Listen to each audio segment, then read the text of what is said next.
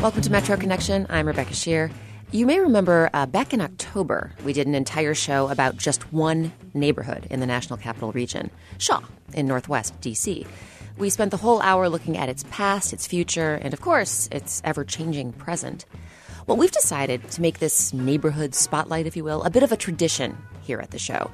So from time to time, we'll be choosing a community and spending an hour bringing it to life on the radio.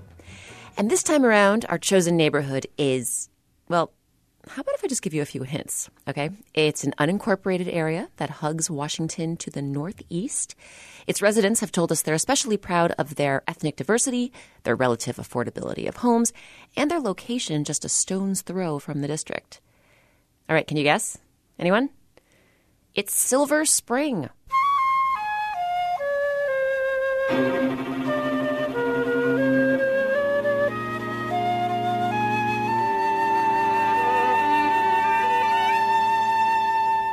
Over the course of today's show, we'll look at how Silver Spring has grown and changed and where it might be heading next.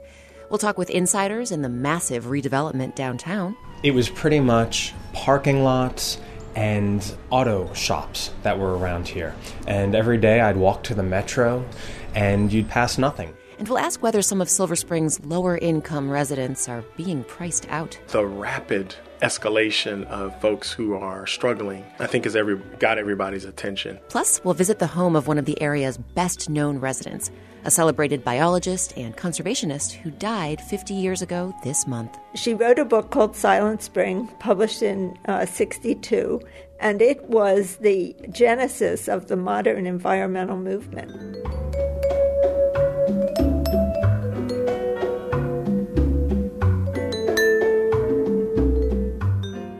But first, we're going to go back in time and visit a Silver Spring that was little more than, well, hello, than a silver spring. Welcome to the birthplace of Silver Spring. Well, thank you. Jerry McCoy is a historian, author, librarian, and tour guide, as well as the founder and president of the Silver Spring Historical Society. And today, he's asked that we meet in a rather distinctive spot. You weren't joking when you said the world's largest acorn. Yes, absolutely. The world's largest acorn. I am publicly proclaiming it henceforth. Oh, so it's not verified? Not verified, but I welcome anyone to prove to me that there's an acorn larger than the one we have in downtown Silver Spring. Okay, so let me explain. At the intersection of East-West Highway, Newell Street, and Blair Mill Road, and remember that last one because that name is very important in the story we're about to tell, right at that intersection is a tiny triangle of land known as Acorn Park. It's marked by a little stone grotto and a gazebo shaped like a massive upside-down acorn. And that's where Jerry McCoy and I are standing as he takes me back to the start of Silver Spring, Maryland. Well, the beginning of Silver Spring, Maryland starts in 1830 with the arrival of Francis Preston Blair Sr. in Washington at the bequest of President Andrew Jackson, who had won the White House the year before. Mr. Blair came from Frankfort, Kentucky. He was a newspaper editor, and his good friend Andrew Jackson asked him to serve as the editor of the Washington Globe, which was a Democratic newspaper that represented the policies and the administration of Andrew Jackson. So Blair came up. He eventually purchased in 1836 a house diagonally across Pennsylvania Avenue from the White House, which today is known as Blair House, the official guest house of the President of the United States. But befitting a man of his social stature, he needed to also have his country estate. So friends told him that if he took the 7th Street Pike, which is today's Georgia Avenue, and take it north above the second rise in elevation, he would be at a high enough elevation to escape the heat of Washington in the summertime. And according to the story, he was riding his horse, Selim, and the story goes that something frightened Selim. Selim rears up. Blair goes flying off the back of the horse. And by the time he catches up with Selim, the horse's reins had gotten stuck in some underbush. And there was a spring site there with water bubbling up, and the horse was lapping the water. And Blair said that there was sand in this water that had mica flakes, which are a metallic, and that when the sun struck the water, it sparkled like silver, a silver spring. So he looked around and thought, this would be a very nice place to build my country estate because it has a ready supply of fresh water. So 2 years later, construction was started on his country estate, which was pretty nice. It had 20 rooms, 9 fireplaces, 2 kitchens, and a wine cellar. Did he have an enormous family or just lots of guests? He had 4 children, and most of them were pretty much grown by the time he moved here.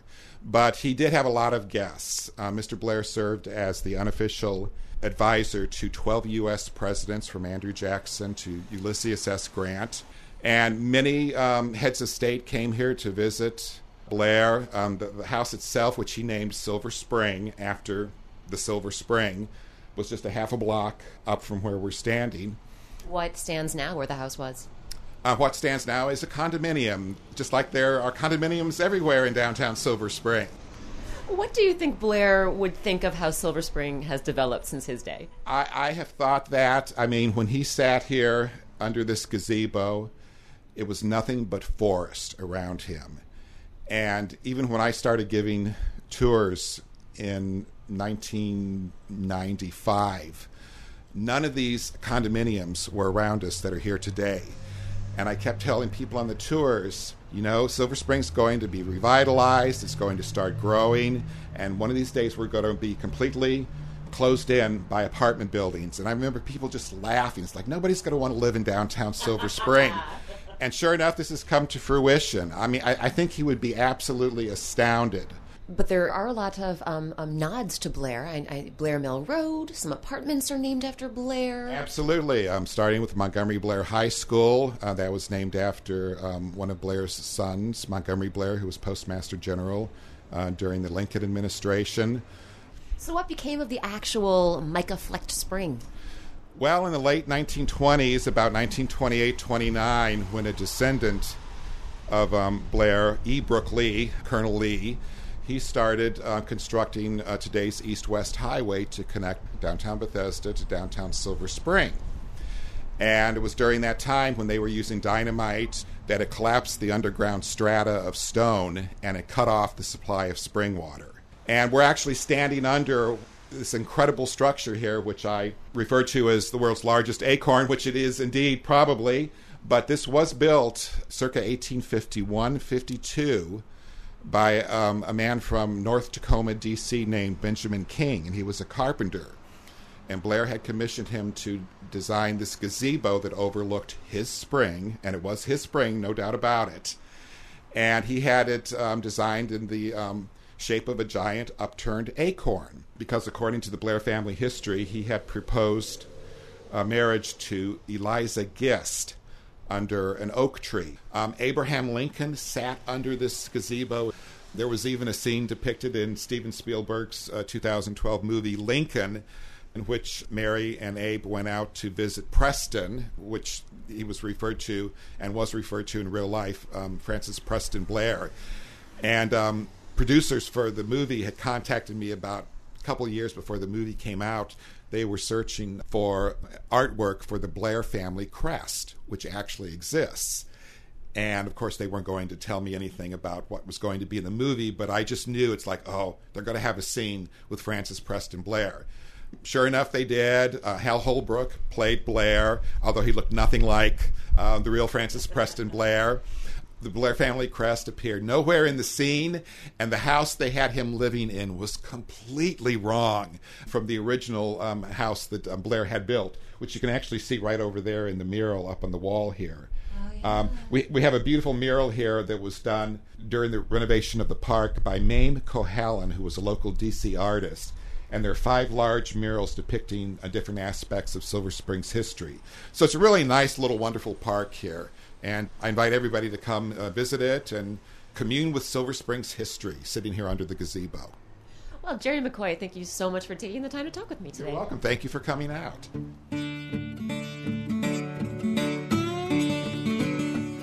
Jerry McCoy is president of the Silver Spring Historical Society and author of the books Historic Silver Spring and Downtown Silver Spring. If you'd like a sneak peek at the world's largest acorn, at least until proven otherwise, you can find photos on our website, metroconnection.org. Going back to Silver Spring, going back to Silver Spring.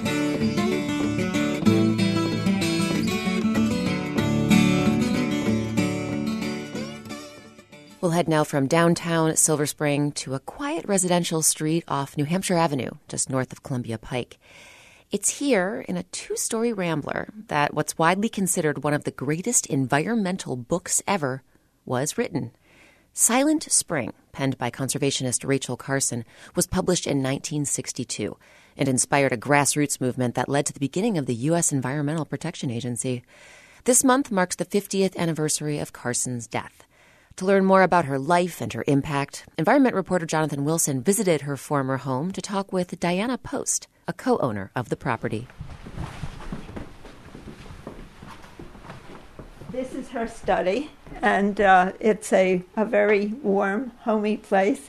She had books lined up over there. We unfortunately don't have those books, but we have the shelves that were there. And the paneling, the very plain fireplace, and just a warm and wonderful sight. It's inspiring to people who come here. We've had people who wanted to record their songs here because of the inspiration that they gained from looking around and just feeling like it was holy ground. So how similar is this room to how it was when she was writing? As far as paneling, exactly. Her desk was near that window, and she had a record player. That's pretty much all we know. We don't know that much about it because there were no photographs except for the photographs taken by the people from CBS who interviewed her here. And they created the program, The Silent Spring of Rachel Carson, which was a very important step in the acceptance of her work and the acceptance of the problem with pesticides. So she did get attention when she wrote the book. Yes, there was a commission established by President Kennedy to look into the information in the book, to verify it, or to determine if it was misleading. And they did acknowledge and vindicate what she said was true. We're in the house where she lived. What was her day-to-day life like? Do we know? Well, we know that she was a workaholic type person. She loved work. She loved research. She loved poring over facts and making them understandable to the public. And this is what she devoted 4 years to writing Silent Spring to. In this house, in either her study or, when she wasn't feeling well, in her bedroom. So, again, for people who aren't familiar with why she is so revered, what is the easiest way to explain her impact? Well, she wrote a book called Silent Spring, published in 1962, and it was the genesis of the modern environmental movement, the fountainhead, so to speak. And from it grew the EPA. The EPA was founded in 1970, and as a result, they themselves acknowledge of Silent Spring. So there was a great deal of activity and environmental activity and legislation, the Clean Water Act, the Clean Air Act, the Endangered Species Act, all were emerging in the decades after Silent Spring was published. So nowadays, we hear the word pesticides, and everybody knows to be a little cautious about pesticides, and it's just it's common knowledge. But back then, you're telling me people didn't think that way. Correct. They were in awe of the new bright, shiny toys that they had to control weeds, to control insects, DDT, 2,4-D, and some of the others. And they didn't really have enough of the negative information about these chemicals, and the field of toxicology was just emerging. And Rachel Carson contributed to its success. And this is acknowledged by people writing about the history of toxicology.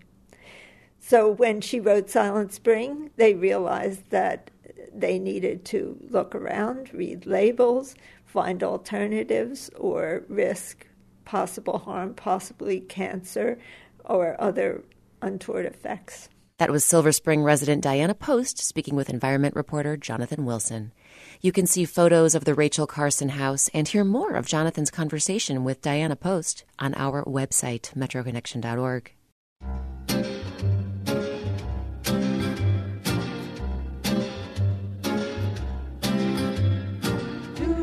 After the break, we'll revisit the Silver Spring War. It was being fought neighborhood by neighborhood. It was being fought in court. It was fought through political action. It was very tough. And we'll find out why this community is such a hot spot for record collectors. When we moved in, it wasn't quite as cosmopolitan as it is now, so the rent was cheaper, but it's got a great demographic for us. We need all ages, all races. That's just ahead as our tour of Silver Spring continues here on Metro Connection on WAMU 88.5. WAMU News coverage of labor and employment issues is made possible by your contributions and by Matthew Watson, in memory of Marjorie Watson. And support for WAMU 88.5's coverage of the environment comes from the Wallace Genetic Foundation, dedicated to the promotion of farmland preservation, the reduction of environmental toxins, and the conservation of natural resources.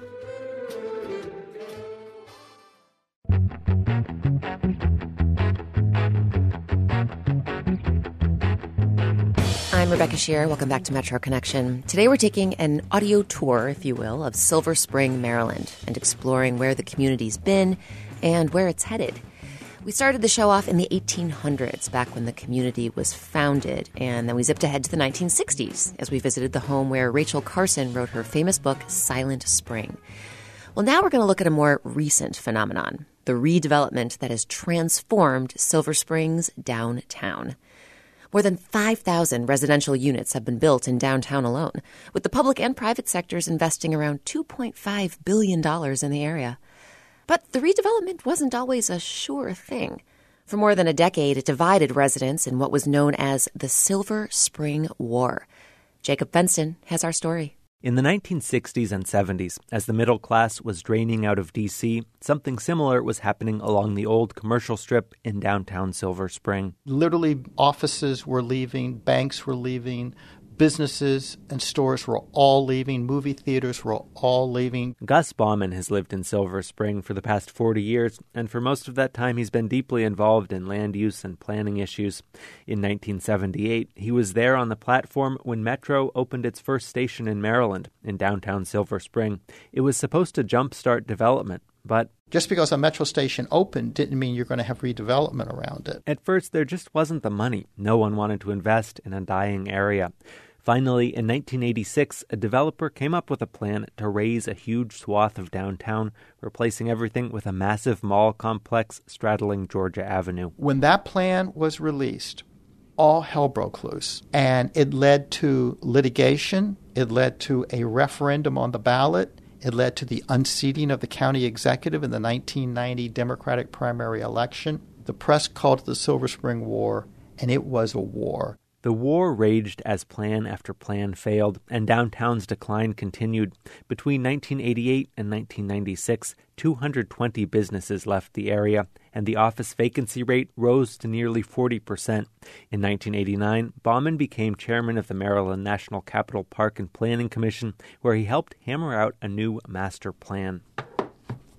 I wanted the cover to say, and you can see it, the cover says, "The plan for the revival of downtown Silver Spring, dated April 1993. That plan would take another 10 years to really get going, but it was the rough draft of today's Silver Spring, a dense, walkable mix of housing, retail, and office space centered around a metro station. It would also be an arts district, starting with the restoration of the grand Art Deco Silver Theater built in 1938. I kept showing developers the Silver Theater that had been empty since 1983. And was full of rats and pigeons and water, and every developer going through there would say, it will take $25 million to bring this back as a theater. He also contacted AFI, the American Film Institute, who I had called out of sheer desperation. In 1998, Montgomery County agreed to purchase and restore the theater. AFI would operate it, showing independent films, foreign films, and documentaries. Murray Horwitz was the founding director of the new AFI Silver, which opened its doors in 2003. It was an emblem of what had happened to Silver Spring. when we reopened, people came with tears, literally. Some people with tears streaming down their faces. We never thought this place would reopen. Thank you so much. Horwitz says the Silver played a key role in bringing life back to downtown. The fact that it was and is a movie theater, I think, gave us a little bit of a leg up. I mean, had we been a ballet company or had we been an opera company, I'm not sure it would have worked so well as it did. It wasn't just a nice place to see a movie. The new AFI Silver brought people from around the world for festivals and screenings. In a neighborhood that had been deserted at night, suddenly it wasn't uncommon to see a celebrity sitting down at an outdoor cafe. Harry Belafonte in Silver Spring. And I said, get used to it. By the early 2000s, Silver Spring had the elements to recreate a bustling downtown. The final ingredient was people who wanted to live there. It was pretty much parking lots and auto shops that were around here. Silver Spring was counting on people like Evan Glass, who I meet in the downtown neighborhood he moved to 10 years ago. At the time, he'd just finished college in D.C., and he didn't know much about Silver Spring. All I realized is that it was affordable, I could walk to the metro, and I wanted to be here. But as hundreds, then thousands of people moved here to a place that hadn't been residential, Glass says there were some growing pains. There were parking problems, crime, and questions about future development. Glass helped found the South Silver Spring Neighborhood Association to address some of these issues and help build community among all these strangers. You know, when you're in a high-rise community, it's very rare that you know who a neighbor on your own floor is, let alone someone 2 floors below you, and forget about knowing anybody in the building next to you. But that's what we wanted to do. Back when planning started in downtown Silver Spring in the late 1970s, it was hard to imagine urban places like this would again be desirable and sought after. Former county planner Gus Bauman says Silver Spring embraced smart growth before it became a trendy buzzword. Oh, what a new idea. It wasn't a new idea, but it was a nice label, and more people found it appealing. Finally, the market had caught up with the planners. And we took off on a tear at that point, and we have not looked back since. Silver Spring is still a work in progress. Right in the middle of all the new development downtown, the old City Place Mall languishes with high vacancy rates. But a major renovation is in the works, while elsewhere downtown, hundreds more apartment units are under construction. I'm Jacob Fenston.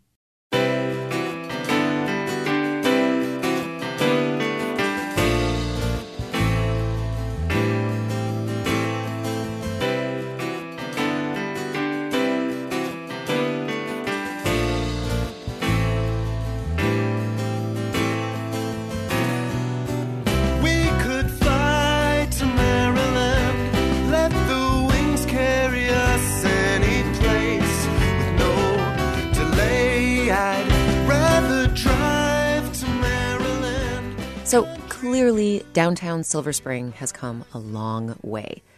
I mean, nowadays you can find all sorts of restaurants there, serving everything from jumbo diver scallops to lamb tartare. You can hit up the farmer's market on Saturdays for organic apples and gourmet goat cheese. You can swing by the AFI Silver to catch an indie film. Or just next door, you can catch a live performance in Roundhouse Theater's Black Box. But many of those amenities are increasingly out of reach for residents living at the bottom of the economic ladder. And as Tara Boyle tells us, the number of people struggling to survive in Silver Spring is on the rise. If you'd happened to walk into the Silver Spring Civic Building last Saturday morning, you would have encountered hundreds of people taking part in a conference about ending poverty as we know it. There are these solutions. Things are happening. Things can happen. It can be done.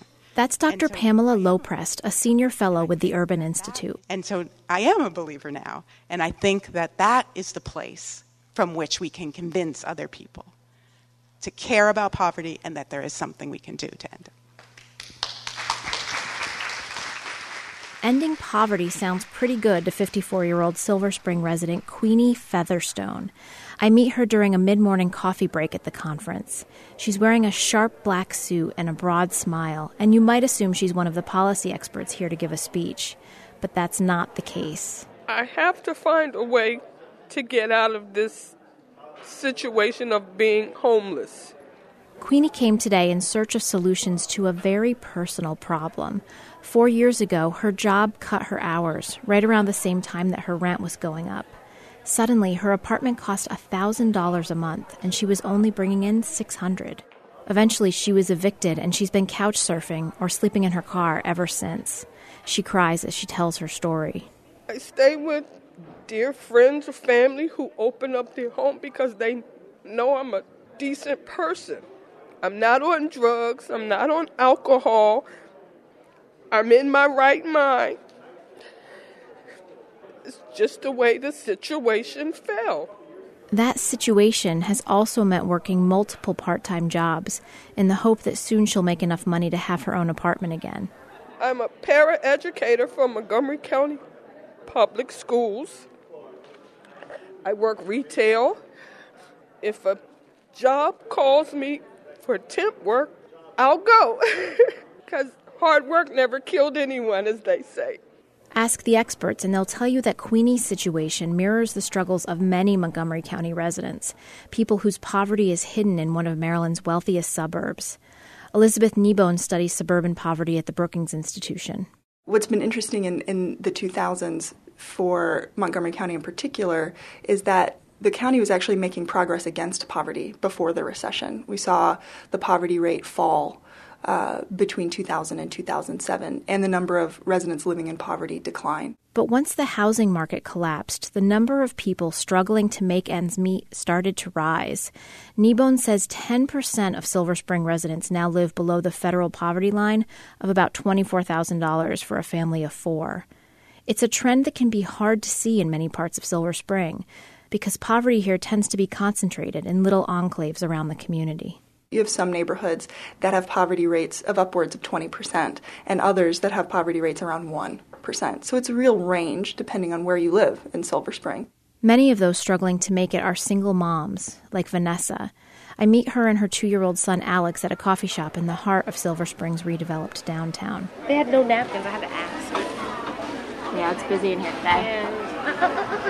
Vanessa is not this woman's real name. She asked that we use a pseudonym to protect her privacy. Silver Spring is getting more and more expensive. That's why I live the way I do, with roommates and so forth, just to make it. Even with those roommates, Vanessa has a hard time making ends meet. She temps as a receptionist, which can pay as much as $15 an hour. But her paychecks aren't consistent. She doesn't have any family in the area and has to pay someone to watch her child. Basically, I have to figure out, my babysitting situation, get a babysitter, because with temp jobs, it's usually the night before that they call you, or even the day of, to fill in for someone else who might have called in sick or whatever. Vanessa has an associate's degree in criminal justice, and in an ideal world, she says she'd go back to school and eventually own her own restaurant. But what she'd really like, what she's desperate for at the moment, is a steady job with health insurance. It's very hard. When it's time to pay rent, things are very tight every month. That's how it works. I try to plan ahead and put money to the side as much as I can to make it, for the next month. So it's a juggle. Across town, at a nonprofit not far from Georgia Avenue in the Beltway, workers are engaged in a different sort of juggle, hauling couches and TVs and coffee tables into a 25,000-square-foot warehouse. This furniture showroom, where you can see about 12 couches here and 12 dressers, had many of these were not here this morning. So this row right here was not here this morning, and half of these dressers are new to today. But there were other dressers that were here when we started the day, and they're all gone. Mark Burgell is the founder and executive director of A Wider Circle, which provides furniture to low-income families, along with job training and other services. A Wider Circle also organized the Conference on Poverty that was held in Silver Spring last week. Poverty is a crisis like maybe no other crisis we have from a social perspective. So I have no desire to serve a little bit or do something really nice for people. I have a desire only to see poverty end. Burgell says to understand poverty in Montgomery County, and in Silver Spring in particular, you have to look beyond the federal poverty line. So in Montgomery County, if you're a mother of 3 kids, so you're a family of 4, you need about $80,000 to really live independently, not depend on others for basic need items.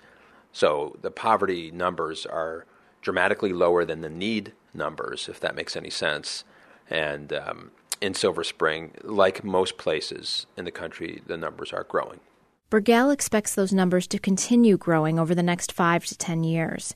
But beyond that point, he's optimistic that things will turn around, both nationally and in the neighborhoods he serves. Silver Spring is, to me, represents a lot of the potential that we have. In other words, there is still a lot of diversity in terms of the types of folks who live and socialize in Silver Spring, but there are pockets, deep pockets of poverty that we ought to go ahead and prioritize and say, Montgomery County will shine when those neighborhoods shine.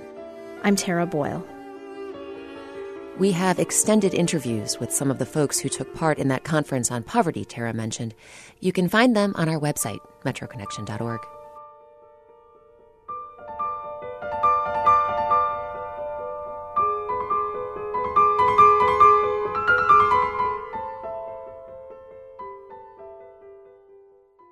Changing economics in Silver Spring aren't just affecting residents. They're affecting businesses, too. And our next story takes us to 3 businesses in the area, all of them specializing in the same thing: vinyl. Indeed, Silver Spring boasts 3 record stores, with another one slated to open up this summer. Lauren Landau brings us this story on what makes Silver Spring a destination for record collectors and what redevelopment could mean for the future of this robust music store scene. When Oxon Hill resident Barbara Hawkins walks into Roadhouse Oldies in Silver Spring, it's clear she is a woman on a mission. I had come here to pick up an oldie but goodie song that I'm interested in, someone told me about, and I really like it, so I want to check it out. She isn't sure about the song's name, but she sings a few bars for me. Going to Vietnam, fighting for your country. Hopefully I find it. And within just a few minutes, store owner Alan Lee does. That's it. The players sing that. That's it, cat. Roadhouse Oldies is one of 3 record stores in Silver Spring, and it's been in town the longest. It sells CDs and cassettes in addition to records, and is celebrating its 40th anniversary this month. Owner Alan Lee says the store has moved twice since opening in 1974 in the back of a bookshop on Sligo Avenue.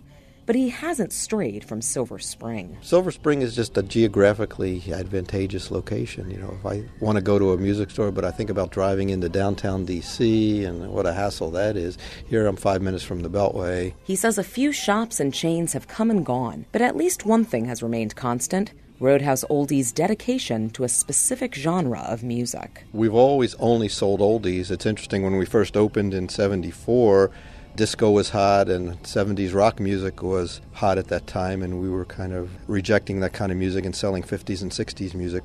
As times have changed, now we sell 50s, 60s, 70s, and 80s music, but we specialize in soul music. We always have. That's our niche. Another store, the Record Exchange, moved to town in 1999, and 4 years ago, Joe's Record Paradise joined the party. The 3 stores are within a 5-minute walk of each other, but the owners say their relationship is more symbiotic than it is competitive. Sam Locke owns the Record Exchange and says he was initially wary when he heard Joe's Record Paradise would be moving into a 6,000-square-foot space just 4 doors down from his store. We were like, oh, what do we do, you know?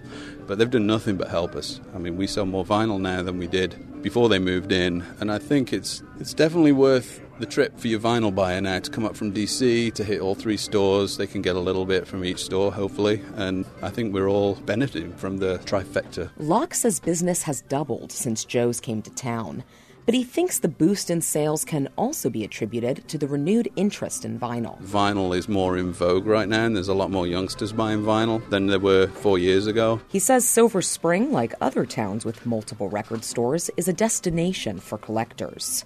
Johnson Lee at Joe's Record Paradise agrees. Here we have something that probably most definitely didn't make it to CD. It's it's like a Richmond psychedelic group from the late 60s or early 70s, and it's just the kind of thing I'll probably only see once in my life. Joe's Record Paradise got its start in 1974 and has moved around since then. Silver Spring has been home for 4 years now, and Lee says he'd like to stay. But if rent prices spike, he might not have a choice. My family has a lot of history in Silver Spring, so I love the town. For us, it's rent. If we get pushed out because of rent, once we move from here, if I can't find another place that's affordable, we'll move on. It's just kind of the way the business goes. Sam Locke at the Record Exchange is also worried about what redevelopment could mean for his store's future. We're coming to a crossroads in Silver Spring because in 2 years they're going to knock this block down and build condos and retail. So we have to decide, do we want to find another location in Silver Spring, or do we want to move back into D.C.? And over at Roadhouse Oldies, Alan Lee is also facing the prospect of relocating yet again. I mean, our landlord has told us eventually the building we're in now will come down, but, that could be 2 years away, it could be 5 years away. Eventually we're going to have to make the serious decision of whether to, move or just call it a day. Unlike Record Exchange and Joe's Record Paradise, Roadhouse Oldies has another issue to worry about: attracting new listeners to old music. Our customers are literally dying away and moving to Florida. Kids find oldies cool, but there's not a lot of 20-year-olds that buy 50s doo-wop music or 50s rockabilly or that kind of stuff. So if we had to rely on the kids, we'd be in big trouble. Lee says his vinyl sales are shrinking as older customers increasingly prefer CDs. But whether you're 27 or 72 looking for Sam Cooke, the Bad Brains, or the Beatles, chances are one of Silver Spring's record stores has something up its sleeves. I'm Lauren Landau.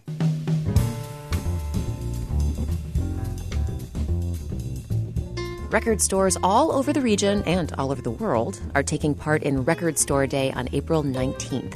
There will be special performances, releases of new music, all kinds of good stuff.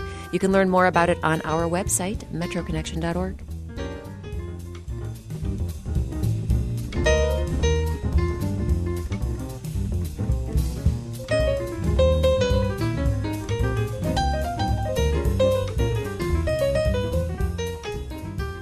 In a minute, 64 years ago, the Flower Theater opened to great fanfare. We'll hear what's become of it since. I saw things as far back as probably second or third grade. I remember seeing The Fox and the Hound here. Yeah. Is one of us going to tear up during the interview? I'm tearing up right now. And we'll try for a strike at one of the region's very last duckpin bowling alleys. Most people do view this as a kid's game. But all you have to do is come in here and talk to some of these adults who've been bowling the game for 40 years, and they'll tell you otherwise. Stay with us. Those stories are just ahead on Metro Connection here on WAMU 88.5.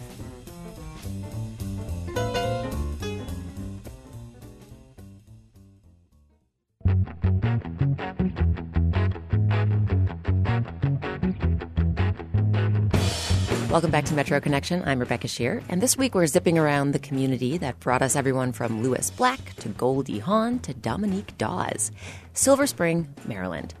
Before the break, we discussed the struggles of low-income residents and why lines at local food pantries are growing. We also looked at the revitalization of the downtown area, including the rebirth of the AFI Silver, a historic and beloved theater that first opened in 1938. Well, our next story takes us to another historic and beloved theater in Silver Spring. Hi. Are you Rebecca? I'm Rebecca. I'm Phil. Nice to meet you. It's my wife, Sue. Hi, good to meet you. A theater that first opened in 1950.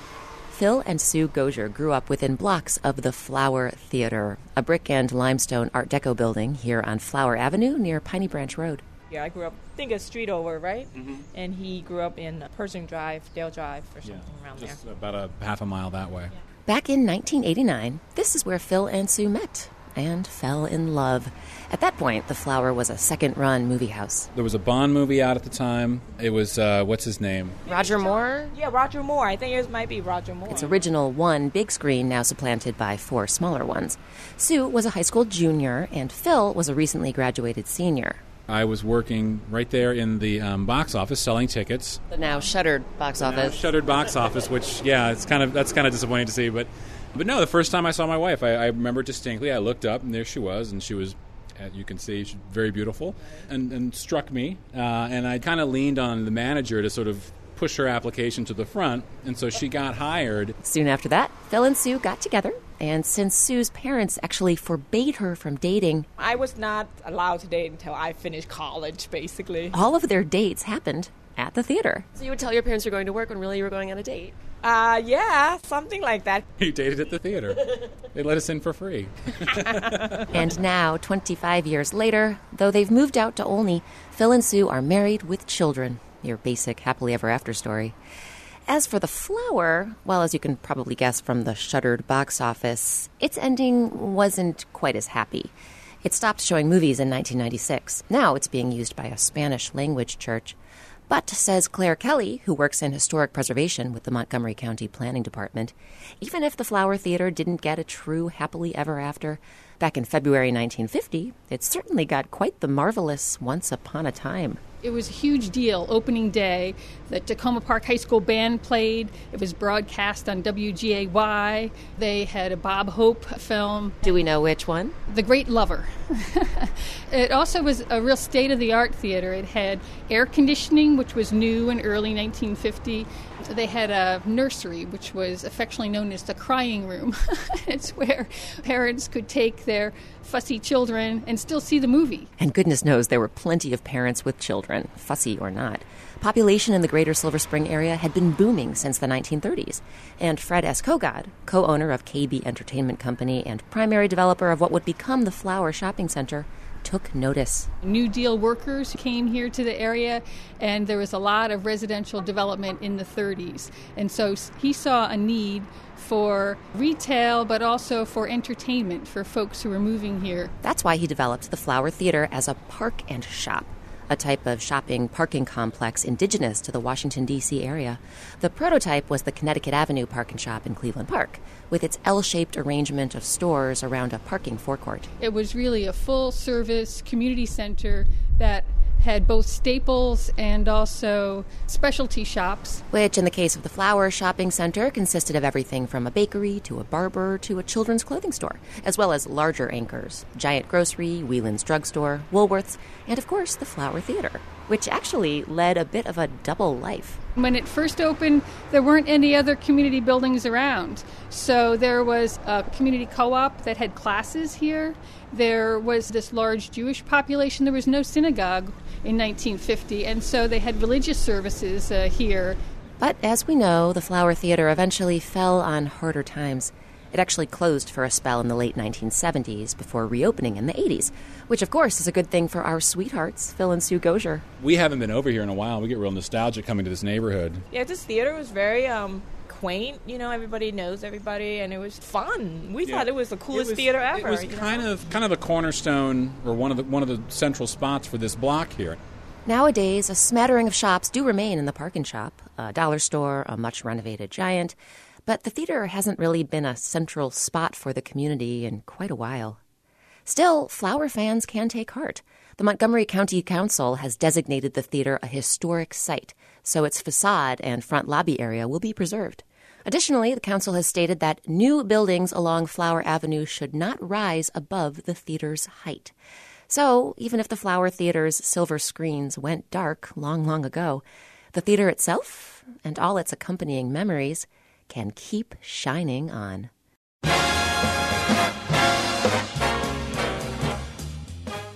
We have photos of the Flower Theater then and now on our website, metroconnection.org.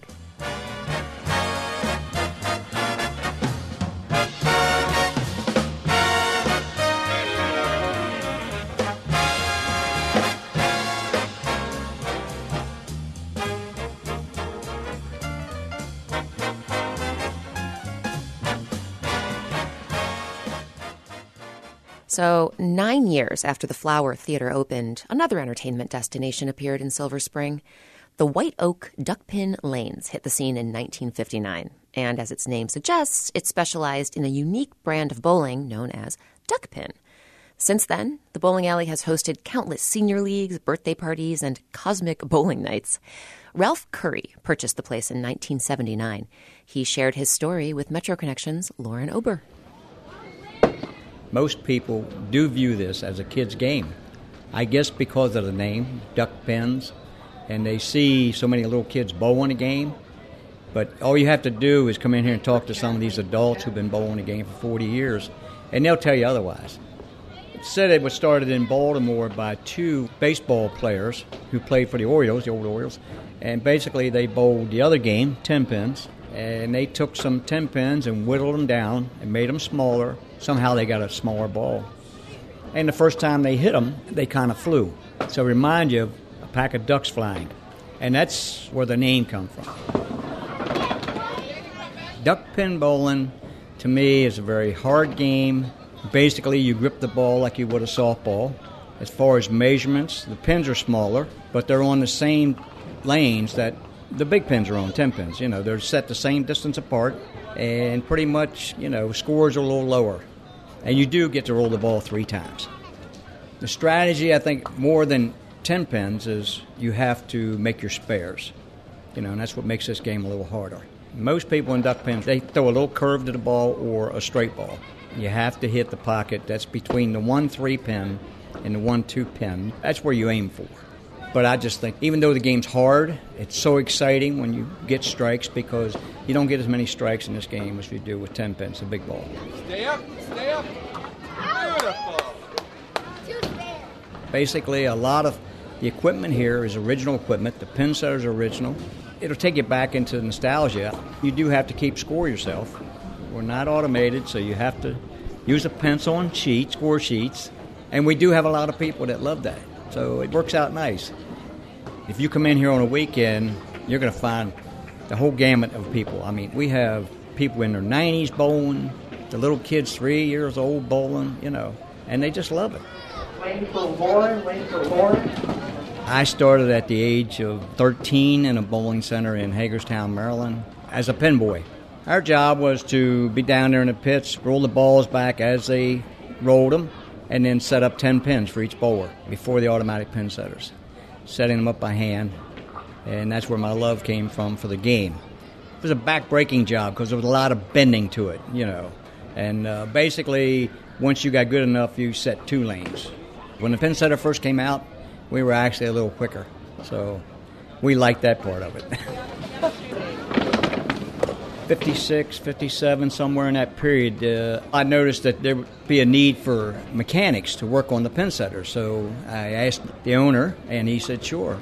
What they would do, they would send you out on the road to do installations, installing the machines, and that's where you got most of your experience. I had no really mechanical experience. My father was very good with his hands. I fixed my bicycle chain, that was it. And then I became a manager of a bowling center in Winchester, Virginia. And then I also, after about 3 years there, I bought in as partnership. Myself and another gentleman owned that one for 7 years. And then we sold that center and bought this center. It was one of the busiest ones on the East Coast. Well, this place right now has 3 more years left on the lease. So 2017, I'll have to look at the lease, because rents keep going up. So that'll be a big decision maker at that point, whether this center stays open. I hope it does. Whether I'm here or not, I would like to see this center stay here so people have something to do in this area. Over the years, we've just tried to keep it a family place, Like any other business, you're not going to make everybody happy. But I think we do a very good job here. It's been here so long and it's so established. I mean, we have people now that come back here. Kids that were in youth league here are now bringing their kids back here to bowl. And, we have the bumpers now. The bumpers really help. They would probably help you. I'm sorry, I shouldn't add that. You can get that out, right? That was Ralph Curry, owner of the White Oak Duck Pin Lanes. Want to see bowlers trying to get some of those elusive duck pin strikes? We have photos on our website, metroconnection.org.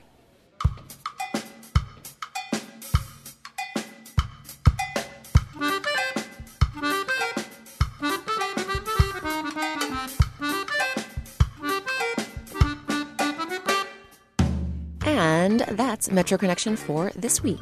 We heard from WAMU's Jonathan Wilson, Jacob Fenston, Tara Boyle, Lauren Ober, and Lauren Landau. WAMU's managing editor of news is Memo Lyons. Metro Connection's managing producer is Tara Boyle. Lauren Landau is our editorial assistant. Our intern is Tyler Daniels. Thanks, as always, to the WAMU engineering and digital media teams for their help with production and the Metro Connection website. Our theme song, Every Little Bit Hurts, is from the album Title Tracks by John Davis and used with permission of the Ernest Jennings Record Company.